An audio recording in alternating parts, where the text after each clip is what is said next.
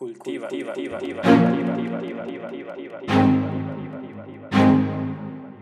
Bienvenidos a Cultívate, el programa que ilustra con Rafael Arévalo. Cultívate te enseña temas que tocan tu alma y mente, te lleva a la reflexión para el mejoramiento de ti mismo. Ya comenzamos.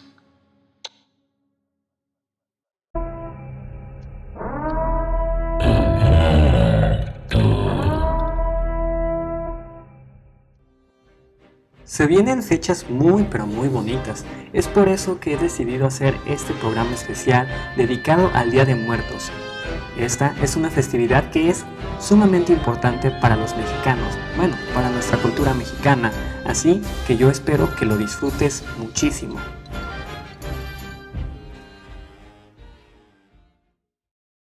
¿Qué onda, mis ilustrados? Espero que estén bastante bien. Aquí su buen amigo Rafa. Como ya se habrán dado cuenta, este será un especial del Día de Muertos y yo les traigo un tema bastante bonito que posiblemente ustedes lo conozcan o así también puede que no lo conozcan. Les voy a contar una historia, ¿va? Porque mira, hace mucho tiempo, cuando los europeos españoles llegaron al continente americano por allá del siglo XVI, ellos se habían encontrado con una belleza y una riqueza cultural que los pueblos autóctonos tenían en ese entonces. Con esta sorpresa de riqueza cultural, los nacidos en el viejo continente comenzaron a indagar sobre los símbolos y significados de estos pueblos. Encontraron muchas rarezas, pero hubo una que les dio aún más curiosidad. Se trataba de una figura horrorosa y sin cabello, pelona. Una figura un tanto pequeña y que en un inicio creyeron que era un caballo enano.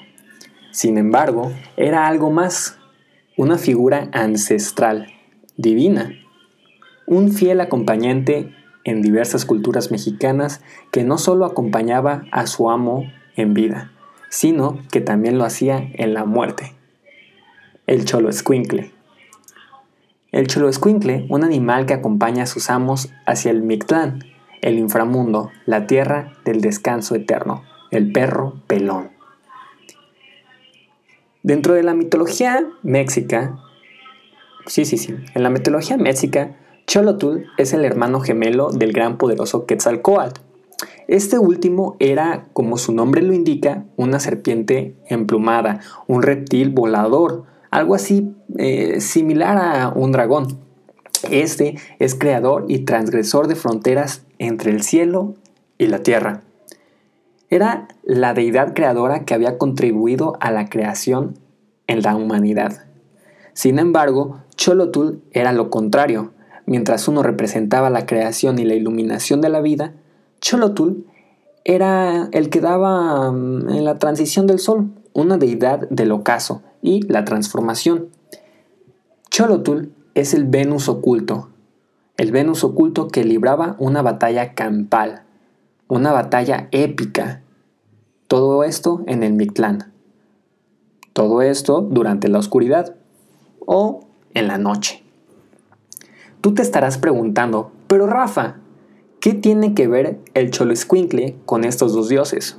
Pues mira, la leyenda cuenta que el dios Xolotl hizo el Xoloescuincle de una silla del hueso de la vida, la misma que se utilizó para crear absolutamente todo. Esta creación del Xoloescuincle fue un obsequio que se le dio al hombre. Xolotl fue con el mismo hombre y les explicó que en vida tenían que cuidar muy bien de este perro, porque un día llegaría la muerte y sería el Xoloescuincle quien les iluminaría el camino por el Mictlán. Dentro de todo esto hay poderes buenos y malos para esta raza de perro. ¿Por qué digo esto? Bueno, a este perro se le hicieron muchos sacrificios debido a lo que antes les contaba. Lo del Mictlán, que los iba a acompañar y bla bla bla. Esto es debido a una ideología que se tenía sobre él. Pero dentro de la cosmovisión mexica se señalaba que el Xoloescuincle tenía que ser totalmente negro. Esto debido a la creencia que si el animal tenía manchas en su cuerpo, significaba que él ya había servido a el alma de otro difunto. El Xoloescuincle, dentro de una misma cultura, también tenía un significado de seguridad y de protección, pues este perro tenía la capacidad de alejar y también de proteger de los espíritus oscuros, los malignos de los hogares, aunque también esto solo era una cara de la moneda, pues al igual que su creador, tenía una parte oscura, ya que este perro se identificaba con imperfecciones, algo así como lo horrible y también como deformidades físicas. Pues recordemos que este perro no tiene cabello, simplemente es como la piel. Ahora, aunque volviendo a lo bueno, esta raza tenía la capacidad de sanar, así que una costumbre muy pero muy común, muy común, de los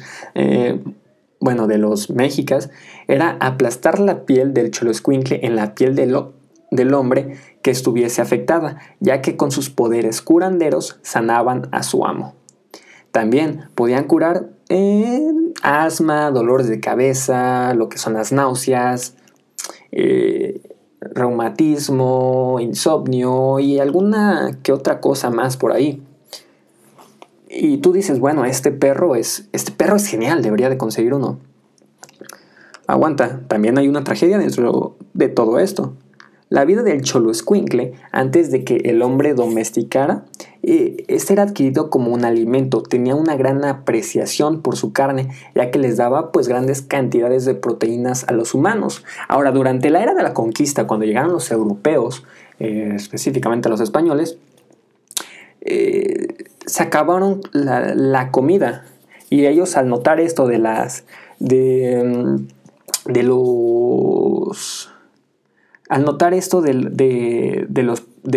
Xoloescuincle, que tenían muchas proteínas, ellos dijeron, bueno, vamos a agarrar esta comida que pues, sabe bien. Entonces, ellos pues empezaron a comer de este animal. Llegó un punto en el que casi extinguen a la raza. Pero resulta que un tiempo después,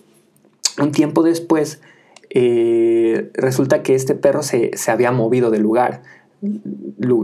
lugares lejanos a lo que es aquí en México. Bueno, con la perspectiva de salvarse, ¿no? Porque todo animal tiene como camino la supervivencia. Ahora, ¿qué sucede después de esto? Durante la década de los 50, hay una compañía aquí en México que dice, oigan, ¿saben qué? Este animal, el Xoloescuincle, es patrimonio cultural, es legendario, esta raza es legendaria. Tenemos que buscar ejemplares para que renazca la raza, para que siga con vida, porque tiene más de 7,000 años de existencia sin que el ser humano intervenga en su generación. Entonces todos dicen, ok, bueno, vamos, dale. Y pues sí, lo salvan y hoy en día podemos encontrar muchos lugares donde pueden comprar un Xoloescuincle. Además, el Xoloescuincle también ya ha estado metido en artes como la cinematografía, como en pinturas.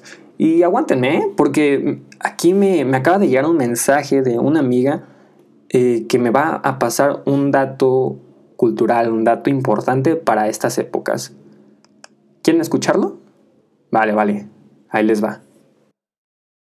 Conoce el origen y significado de las calaveritas de azúcar. Las calaveritas de azúcar o amaranto son protagonistas en estas fechas en las que celebramos a los fieles difuntos. Estas tienen su origen en las culturas mesoamericanas de acuerdo con el portal de la Secretaría de Cultura, Gobierno Federal.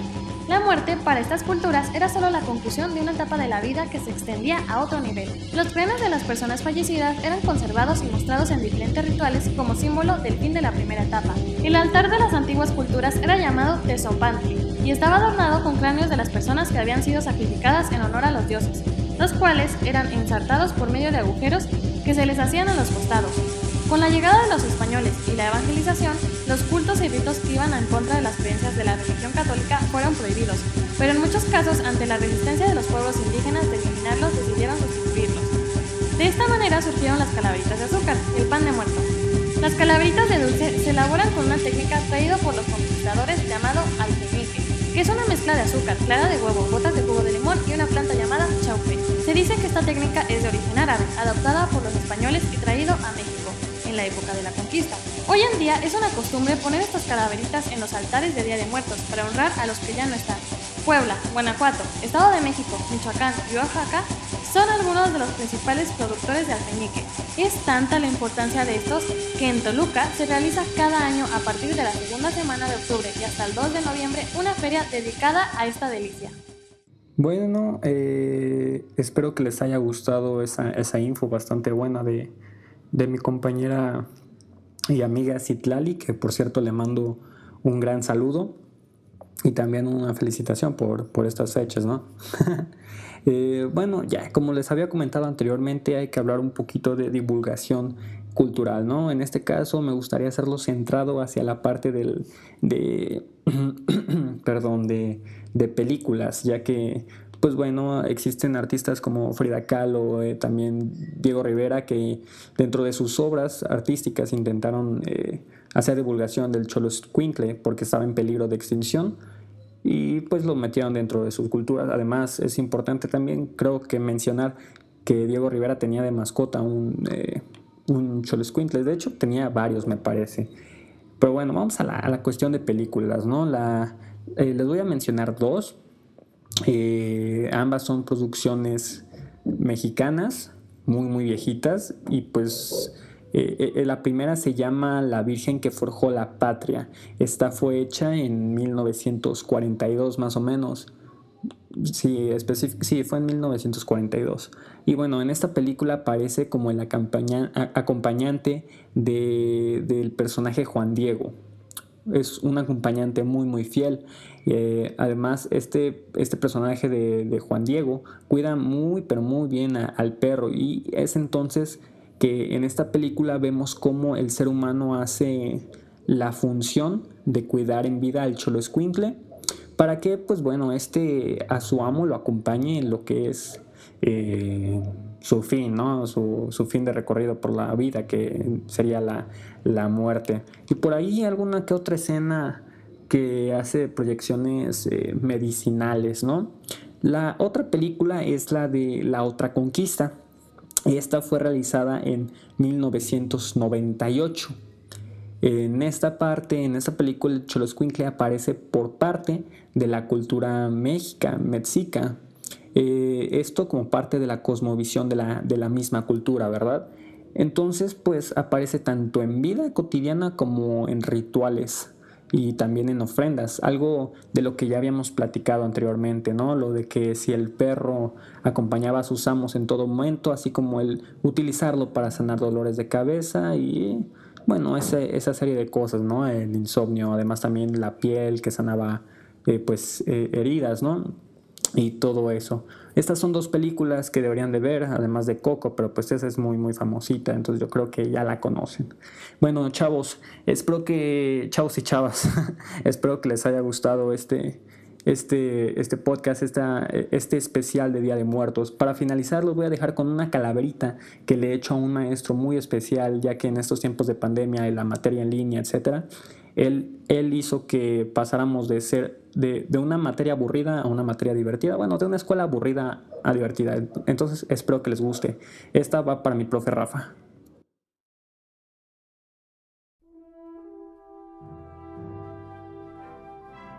La muerte buscaba, la muerte acechaba. El profesor le lloriqueaba y el alumno sonreía. Los días pasaban, las clases mataban. El Rafa iluminaba y la muerte lo veía. El profesor sagrado, los alumnos alegrados. La muerte decía perdonados. Alumnos entonces contentos. Profesor, tú como la calaca chida siempre bailando, mientras alumnos aburridos siempre muerteando. Fue la sonrisa de Rafa que hizo de la muerte una alegría. Fue la actitud del esqueleto que lo sacó de la tumba. Clases divertidas con el de psicología.